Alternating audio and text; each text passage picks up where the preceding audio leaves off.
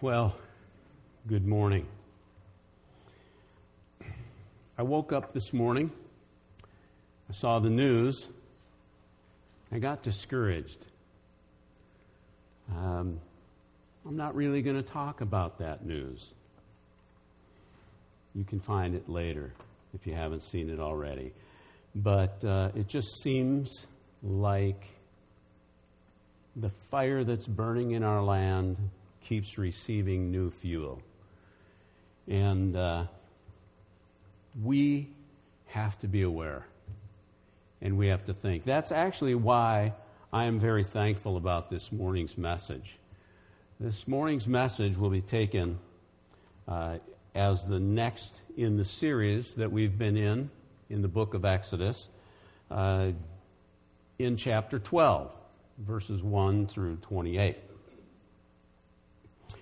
But these times are very uncertain. There's a global pandemic, race relations, police violence, economic challenges all around us, injustice, uncertainty. And of course, we all have questions as a result. How will all of this play out? Will America survive? What will the future be like? Will it be something I even recognize? Where is God in all of this? And does he even know what's going on? And of course, we struggle to understand our place in all of this. As a person, how can I make a difference? As Americans, what can I support politically? As the church, how do we fulfill our calling as a holy and royal priesthood? Big questions. But really, they should not be new questions to us. We should always be asking those questions. How do I fulfill my calling as a priest, as an ambassador of Christ, to the world around me, whatever I find going on? This morning we will be looking at Exodus chapter 12, and we will be able to discern the beginning of some of the answers to some of these questions. I don't claim, and you should not think, that there's any way we're going to exhaust all of the possibilities and answer all of the questions. But what I would like to do is go backwards a little bit in time to 1956. In 1956, two significant events took place in American culture. First, in early October of 1956, Cecil B. DeMille's epic motion picture, The Ten Commandments, was released in theaters. 6 weeks later, I was born. For most of my life, this classic movie, motion picture, has been broadcast on television just about annually in the spring, right near Easter.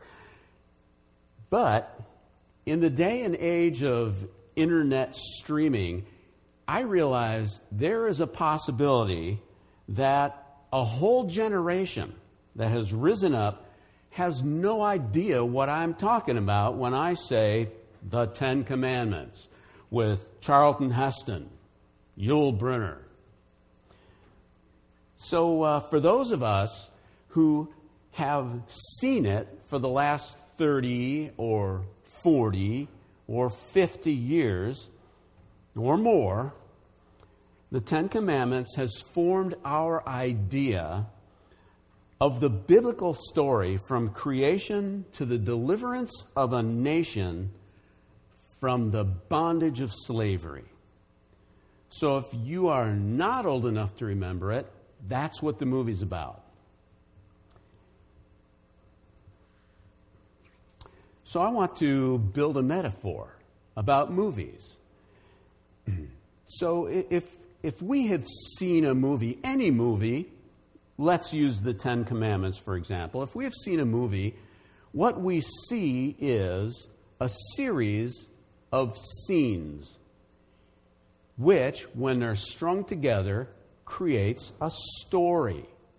And the story may be bigger than the events going on the screen. The Ten Commandments is one movie like that, because it actually talks about everything in the Bible from Genesis through, the end of Exodus. Well, we see scenes, but we grasp the whole. And in fact, once we've seen an entire movie, we are able to go back, see individual scenes, and know where we are in the story. But what we cannot see, watching a movie on the screen, is everything that's going on behind the scenes. Right? We cannot see the cameraman, or if there are several angles being photographed, we cannot see the camera operators. We cannot see the set. We cannot see the sound stage. We can't see the sound people, the equipment. We can't see the makeup crew that was engaged before everybody got on the scene, and they're over there powdering the nose and getting rid of the glare from the bright lights. We cannot see the vision that the director had until we watch the whole movie. We cannot see how he worked carefully with all of the different components to make his vision come alive on the screen. And we cannot see the tireless efforts of the producers who, for months, maybe years before production began, were out there pitching the idea, trying to get financial support and support from the studios, financial backing, etc. So when we get to Exodus chapter 12, like we are today, we see a scene that we are aware of. All right? Especially, and probably unfortunately, if we have grown up watching Cecil B. DeMille's epic motion picture, we get to chapter 12 and we think we've seen it before. We think we know what's going on. We think we know what's going on behind the scenes, and we think we know the bigger picture. So, what is happening in this scene in Exodus chapter 12? So, here we go. Exodus chapter 12, scene 1, take 1. Okay, roll them, right? Action. Well, what's going on? Well, Passover is about to be instituted. Passover.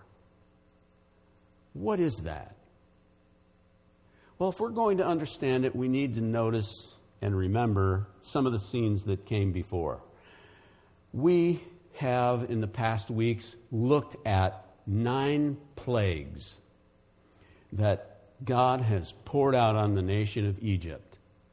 Before that, we saw Israel in bondage as slaves in Egypt for 400 years or more.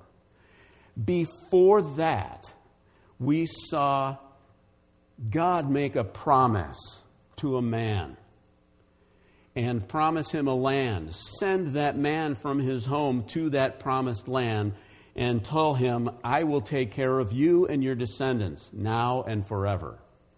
We also saw that man lose his trust in God and leave the promised land and go to Egypt. So, in the big picture, we see a lot of scenes that don't necessarily play out in Exodus. Those scenes tell us about a relationship between God, the people he promised, and their time in Egypt. They were in Egypt as a result of their own choices, as a result of their own sins. Sin. When I say that, what I'm talking about is their lack of trust in God to fulfill His promises. When we get to Exodus chapter 12, we are watching God resolve some of those issues. The issues of sin, the issues of slavery, the issues of injustice, the issues of His own identity. Pastor Alex has been telling us, one after another, through 9 different plagues, how each plague addressed some of the idolatry in Egypt.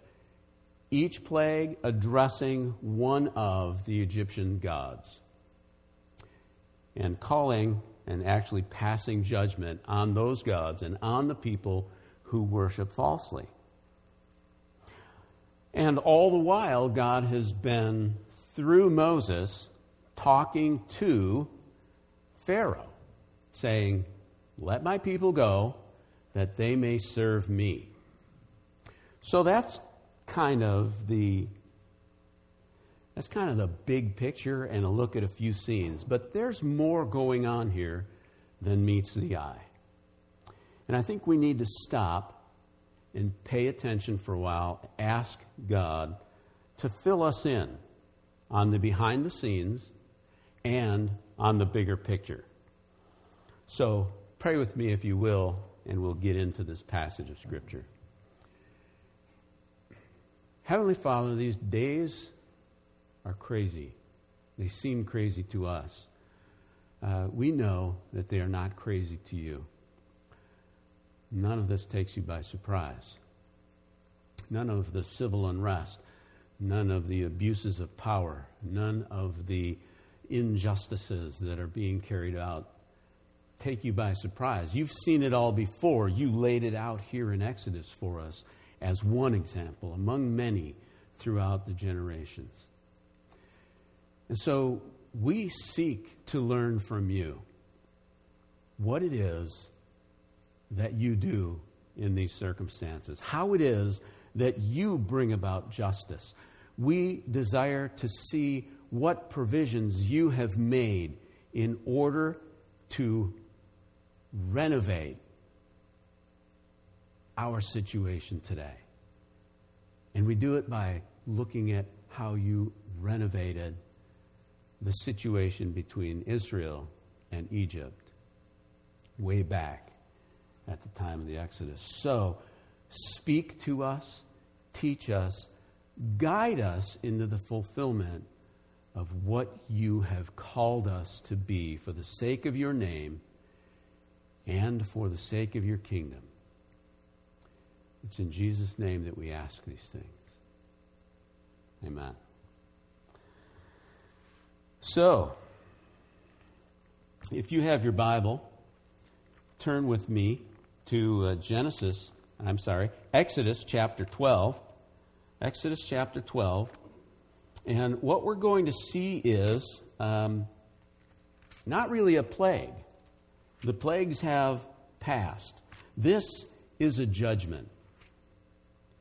A judgment that comes when a people or a ruler will not pay attention to what God is trying to do.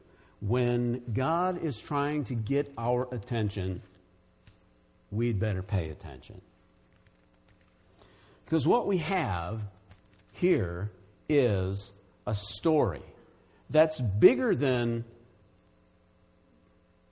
Charlton Heston and Yul Brynner arguing back and forth about whether Pharaoh's going to let the people go. At least if you're from my generation and you're familiar with the movie, and it's kind of painted your understanding of this interaction, we get the idea that this is a contest between two men, two leaders, the leaders of two nations. And they're kind of going back and forth, and one is the son of a slave, cast out, a murderer, a fugitive from justice, coming back into the most powerful land on the planet, addressing the most powerful man on earth, Pharaoh, and saying, "Let my people go." But that's really not what's going on. What's going on is that God is using Moses to confront a false god, Pharaoh. The exchange is not between Moses and Pharaoh, it's between God and Pharaoh. For Pharaoh is seen as a god in Egypt. And of course, there are all these other gods who have control over or influence on natural forces throughout Egypt. And all of them have been addressed in the 9 plagues so far. But now, God is addressing Pharaoh, the false god, the one who can actually stand up and speak for himself. None of the others in Egypt could. And when this encounter takes place, God will have prepared his people to move. And that's really what Exodus 12 is about.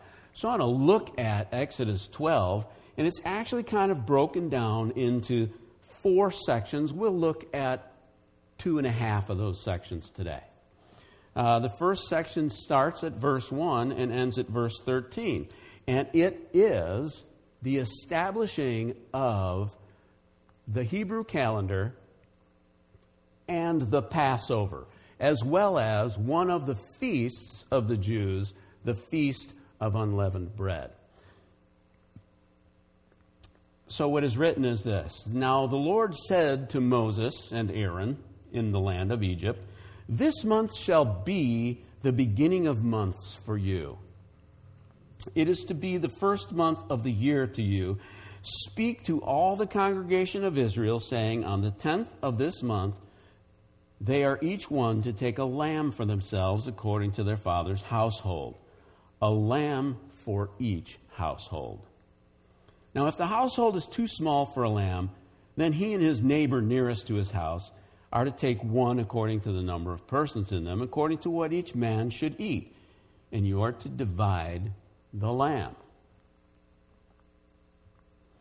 Your lamb shall be an unblemished male, a year old. You may take it from the sheep or from the goats. You shall keep it until the 14th day of the same month. Then the whole assembly of the congregation of Israel is to kill it at twilight. More than that, they shall take some of the blood and put it on the 2 doorposts and on the lintel of the houses in which they eat it. They shall eat the flesh that same night, roasted with fire, and they shall eat it with unleavened bread and bitter herbs. Do not eat any of it raw or boiled at all with water, but rather roasted with fire, both its head and its legs along with its entrails. And you shall not leave any of it over until morning, but whatever is left of it until morning you shall burn with fire. Now you will eat it in this manner, with your loins girded, your sandals on your feet, your staff in your hand, and you shall eat it in haste. It is the Lord's Passover. For I will go through the land of Egypt on that night and will strike down all the firstborn in the land of Egypt, both man and beast, and against all the gods of Egypt I will execute judgments. I am the Lord. The blood shall be assigned to you on the houses where you live, and when I see the blood, I will pass over you, and no plague will befall you to destroy you when I strike the land of Egypt. Okay, we need to stop here. There's a few things going on. Obviously, there's going to be some travel involved. Eat it quickly, eat it in haste, eat it dressed to go. And put the blood on the doorposts and on the lintel, the cross member above the door. So they paint their door frame with blood, so that when the Lord moves through the land of Egypt, killing the firstborn, he will see that blood and pass over. So the lamb is called the Passover lamb. Okay, we get that. We've seen that a lot. And if we've seen the movie, though, we have kind of a different and probably wrong idea. I don't know if you're aware of it, but if I said these words, let's see if it would mean anything to you. If there is to be another plague in Egypt, God will bring it by your mouth. Does that sound familiar? That's actually, in the movie, what Moses said to Pharaoh in the throne room. He said, the ninth plague was over, the darkness was lifted, or about to lift, and Moses says to Pharaoh, will you humble yourself before God now? And of course, Pharaoh says, no, it's not going to happen. I'm not letting these people go. It's too high a price to pay. And, he says, if the Nile is to run red with blood, it will not be by the hand of your God. Moses remembered, when he was born 80 years ago, the streets of Goshen, where Israel was living, ran red with blood because Pharaoh's father had commanded the killing of the firstborn child in Israel, of every family in Israel. Moses remembered that and said it to Pharaoh, you will do what your father did? And Moses left. The next scene in the movie, since we're talking about scenes here, the next scene, Moses is gathered together with his sister and brother, and they are getting ready for this event, this Passover, this judgment on what we just read said, all the gods of Israel. This is a judgment on all the gods of Israel. Moses is there, and the queen, Pharaoh's wife, comes in, Nefertiti, if you remember the movie, comes in and says, Moses, you should really relent, be reasonable, be with me, because she wanted to be with Moses. Stay with me, we'll get all this sorted out. Because Pharaoh's not going to let you go. He has already determined what he's going to do. He's going to kill the firstborn in all of Egypt. And Moses turns as if this is news to him. And in the movie, he says, oh God, this is a terrible thing. He says, oh God, it is by Pharaoh's own word that you will free your people. And it talks about the death of the firstborn. He turns to the queen and says, it is not my son who will die. It is your son. And it's because of your husband's arrogance. So that's a wrong picture. Because it gives us this idea that, maybe God didn't really know what was going to go on, and he had to wait for Pharaoh to tell him what the next judgment is going to be. It didn't work that way. Actually, way earlier in chapter 4, I believe it was, chapter 3,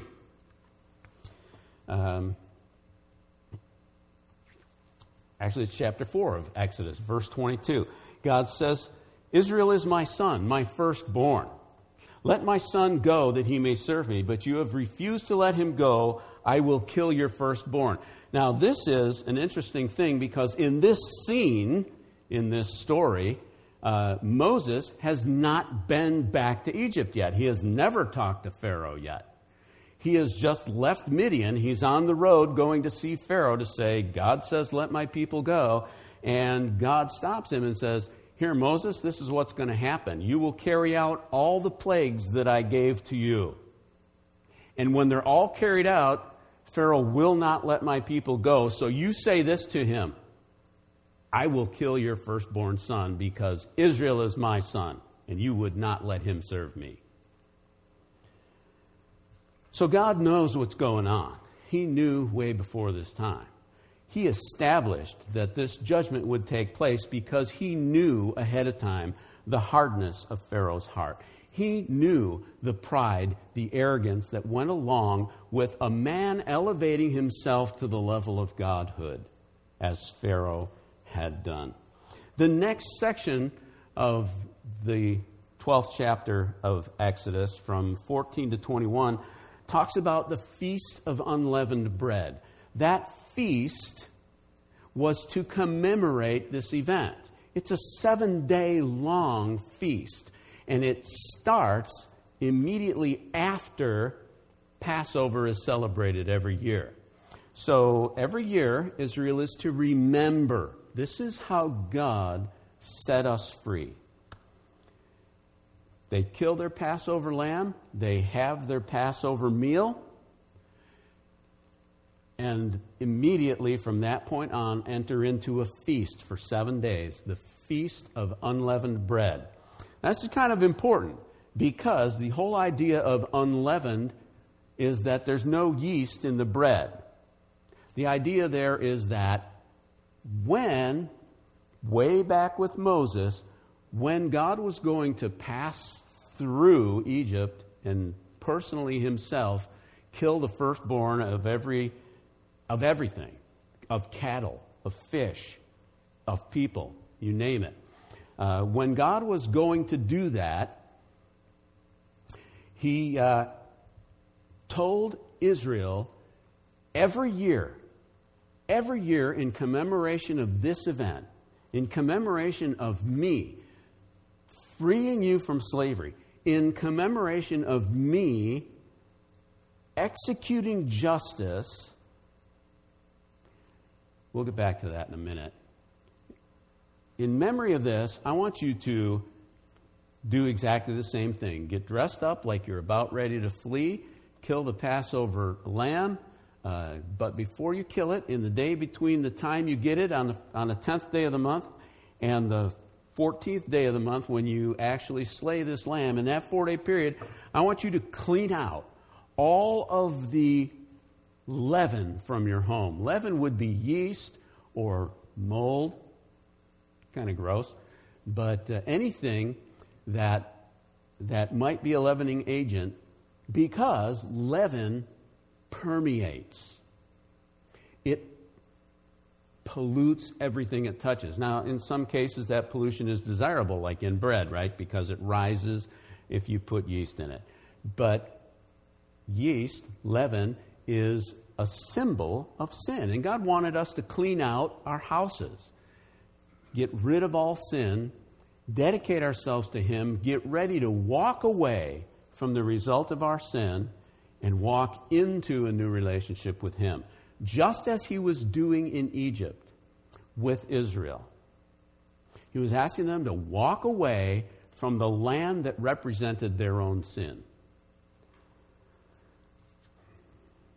So that's what that section is about, and I'm not going to read it word for word. But beyond that, in verses 23 through 28, this part I am going to read, God didn't just want them to do this every year to commemorate this event. He wanted them to do this as a memorial, to remember. It's not about tradition. It's about an event that is important. And God wants Israel to memorialize this event. So in verse 23, "For the Lord will pass through to smite the Egyptians. And when he sees the blood on the lintel and the doorposts, the Lord will pass over the door and will not allow the destroyer to come into your houses to smite you. And you shall observe this event as an ordinance for you and your children forever. When you enter the land that the Lord will give you as He has promised, you shall observe this rite. And when your children say to you, 'What does this rite mean to you?' you will say, 'It is a Passover sacrifice to the Lord, who passed over the houses of the sons of Israel in Egypt when He smote the Egyptians but spared our homes. And the people bowed low and worshipped. Then the sons of Israel went and did so, just as the Lord had commanded Moses and Aaron. So they did. Okay. This is the story. These are the scenes. This is the event.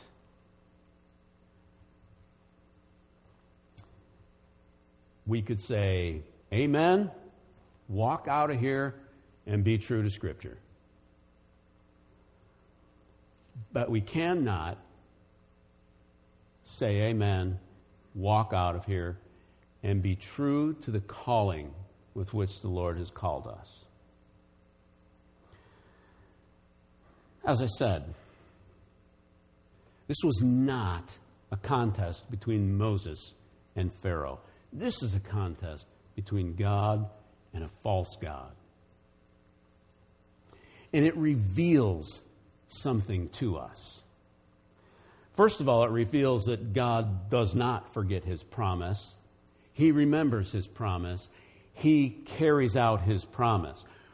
We may go through 400 years of bondage and not understand that God has a bigger plan. And we just don't know what it is. So when we see this, we need to remember there's a bigger picture. Small picture, two men going at it, Moses and Pharaoh. Bigger picture, the true God and a self-proclaimed demigod going at it. Bigger picture, the God of the universe dealing with sin.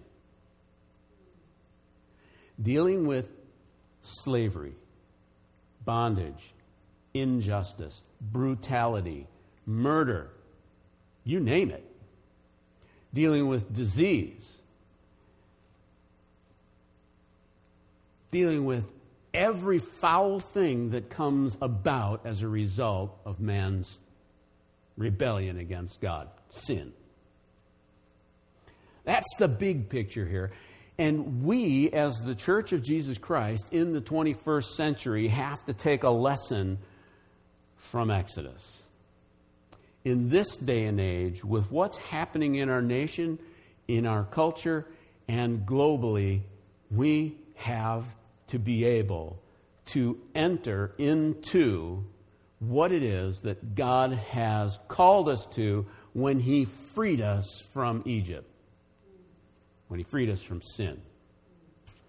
I want you to notice the relationship of a couple of things in this whole story.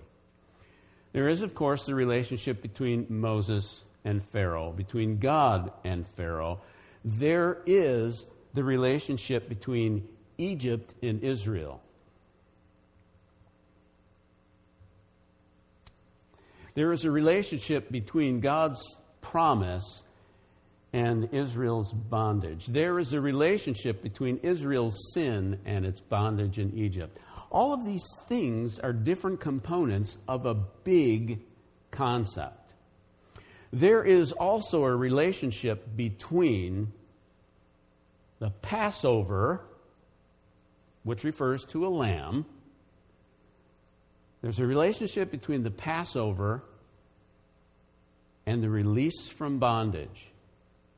There is a relationship between the firstborn and establishing justice. So I want to bring us into the New Testament. I want to bring us through those relationships into the modern day, the day that began at the cross of Christ. Because it is there that this big picture in Exodus gets its real significance and meaning. So turn with me, if you will, to the book of Colossians. Colossians chapter 1.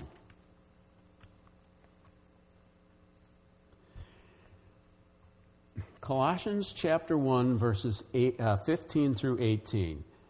This passage tells us something. It reveals what was actually going on in Exodus chapter 12. It makes a statement, makes this statement. He, the author here is talking about Jesus Christ, he is the image of the invisible God, the firstborn of creation. For by him all things were created, both in the heavens and on earth, visible and invisible, whether thrones or dominions or rulers or authority, all things have been created through him and for him. He is before all things, and in him all things hold together. He is the head of the body, the church, and he is the beginning, the firstborn from the dead, so that he himself will come to have first place in everything. This is exactly what was going on one of those levels, not the Moses to Pharaoh level, not the God to Pharaoh level, but the God to justice level, and a little bit on the God to Pharaoh level. What this tells us is that firstborn, there's only one firstborn, right? I mean, okay, if you have siblings and you are the first sibling born, just stand up for a minute in your family. Okay, good. So remain standing. Everybody had grandparents or has grandparents, but if your grandparent, any of them, were the firstborn among their siblings, stand up. Okay, remain standing. What about your parents? If either of your parents were the firstborn in their family, then stand up. Okay, remain standing. Now, for the rest of us, if you have children, just stand up, because if you have children or a child, then one of them was born first, right? So there it goes. Everybody in the room is standing, except Nick. None of those things pertain to you? Really? Well, one day you will have children, we hope and pray, and then you will be able to stand. So as a future parent, why don't you stand up? All right, excellent. No, the point is, and actually the story in Exodus tells us, every household in Egypt was affected because everybody has a firstborn in their lineage, in their home, in their family, whatever. So now you can sit down. Thank you very much. No, what this in Colossians tells us is, really there's only one firstborn, otherwise he'd be just another born, right? There is one firstborn. The primary firstborn in all of creation is the person of Jesus Christ, according to Colossians 1, 15 through 18. And he created everything. And he is the reason for which it was created. In other words, he created everything for himself. It says that right there. By him all things were created. For him all things were created.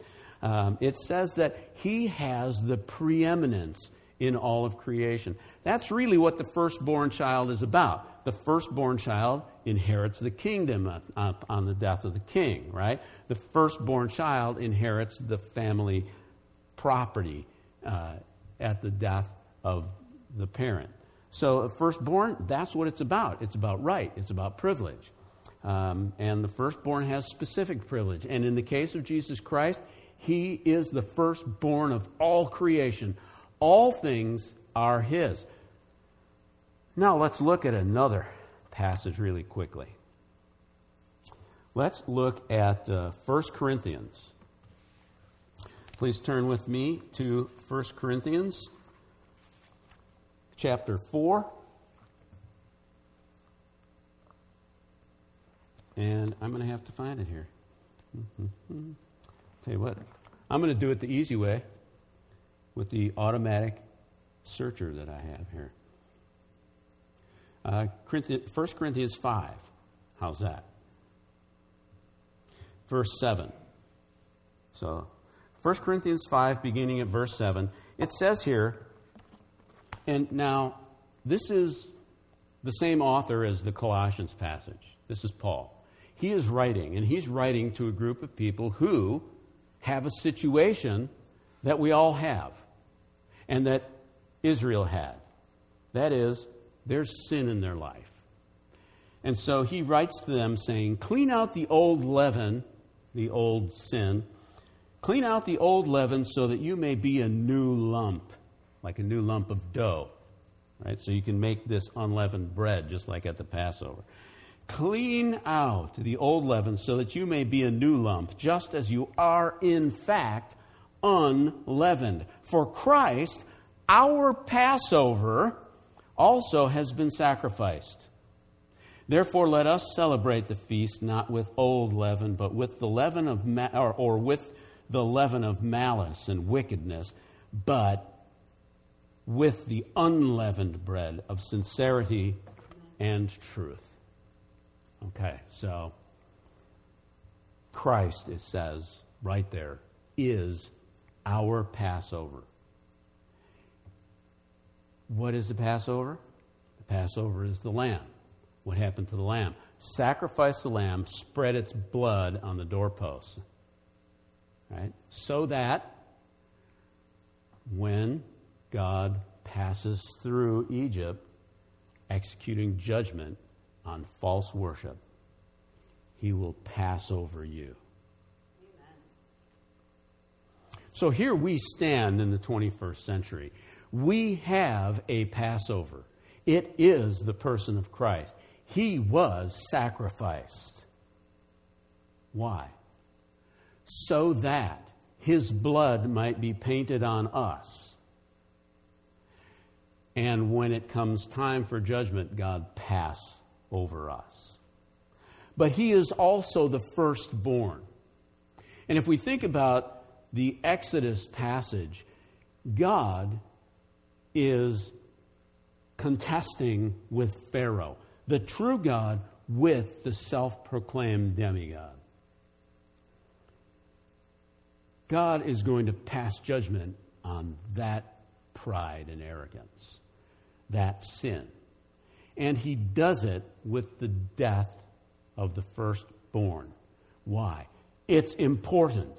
The person of God, his identity, true worship, where justice, where virtue, where morality comes from, that's important. And to pervert that by taking it on ourselves in order to make those determinations, that is evil. It is very evil. How evil is it? It required, in order to make a way for Israel to be freed from bondage, it required the death of the firstborn of everything in Egypt. And for us, for our sin, it required the death of the firstborn of all creation. And by doing that, God displayed his perspective on justice. His perspective on justice is he pays the penalty for us because he loves us and extends mercy to us. In this day and age, justice is spoken of a lot.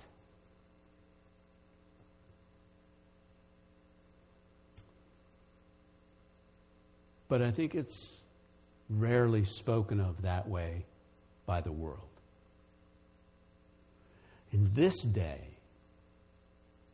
when we see injustice that has been carried on for hundreds of years in our own land,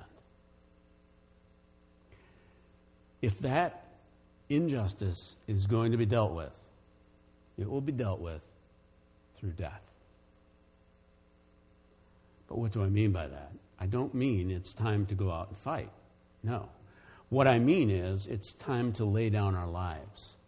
It's time for us to step forward and call for the banishment of sin, to call for the release from bondage.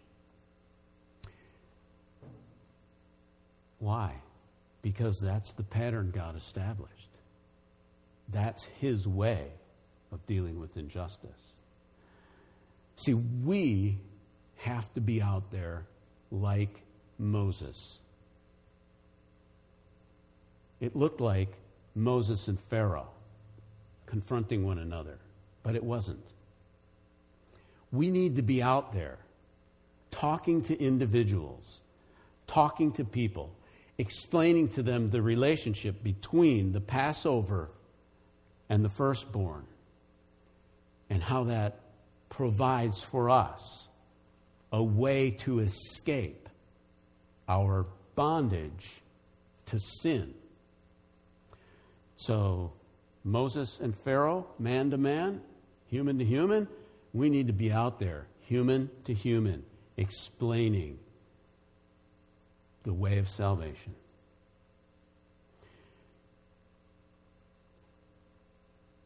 God to Pharaoh, the same level of communication is going on today. Because God is making His appeal through us, calling the lost to Himself, calling the world to Himself. And it's when, just like in this Corinthians passage, he talked about the old leaven and the new leaven, the old way which was leavened and the new way which is unleavened. When he was talking about that, what he's saying is, when Christ is your Passover and God has passed over in the judgment of death, when He has passed over you and you have experienced that Passover lamb, Jesus Christ, as your Passover lamb, when that's happened, the old things are gone. The old leaven is gone. Now you are unleavened, cleaned.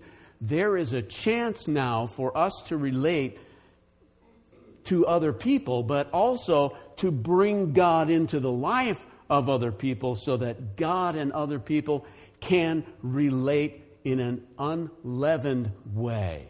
What am I trying to say? Look, people mess things up. God cleans it up. Amen. And He cleans it up through the blood of His Son, the Passover, the firstborn. And He cleans it up on this level, God to sin. Man to man, God to God, or real God to demigod, and God to sin. Those are the three tiers in this story, the three levels that things are being carried out on, the three levels God asks us to enter into as we walk in the new life He has established for us. That's the lesson of Exodus.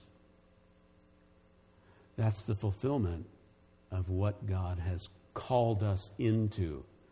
For Israel, it was called out of bondage to Egypt in order to live for God.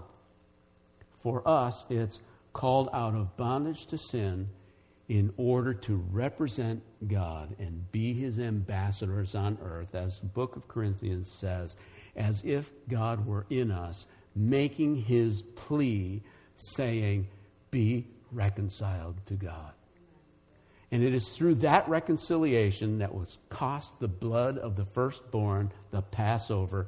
It is through that blood and through that reconciliation that we have any hope that peace or justice might be established in our day. So stand with me and we'll pray, and I'll dismiss you. Oh, well, we'll have a song after that. No, we'll have a song. It's a great song. Father, you have painted this picture. You have created these scenes, established this story, presented us with this film, if you will, for all of these years, in order that we might be reconciled to Christ, in order that we might bring people to you, to be reconciled to you, in order that we might be reconciled to one another. Do not allow us to be comfortable overriding your design for our life as Pharaoh was comfortable declaring himself to know better. Restore a right heart in us. Restore a right relationship between you and us. Restore a right relationship between us and our neighbors, that we may do what Jesus said, love the Lord our God with all our heart and our neighbor as ourself. For you have done great things.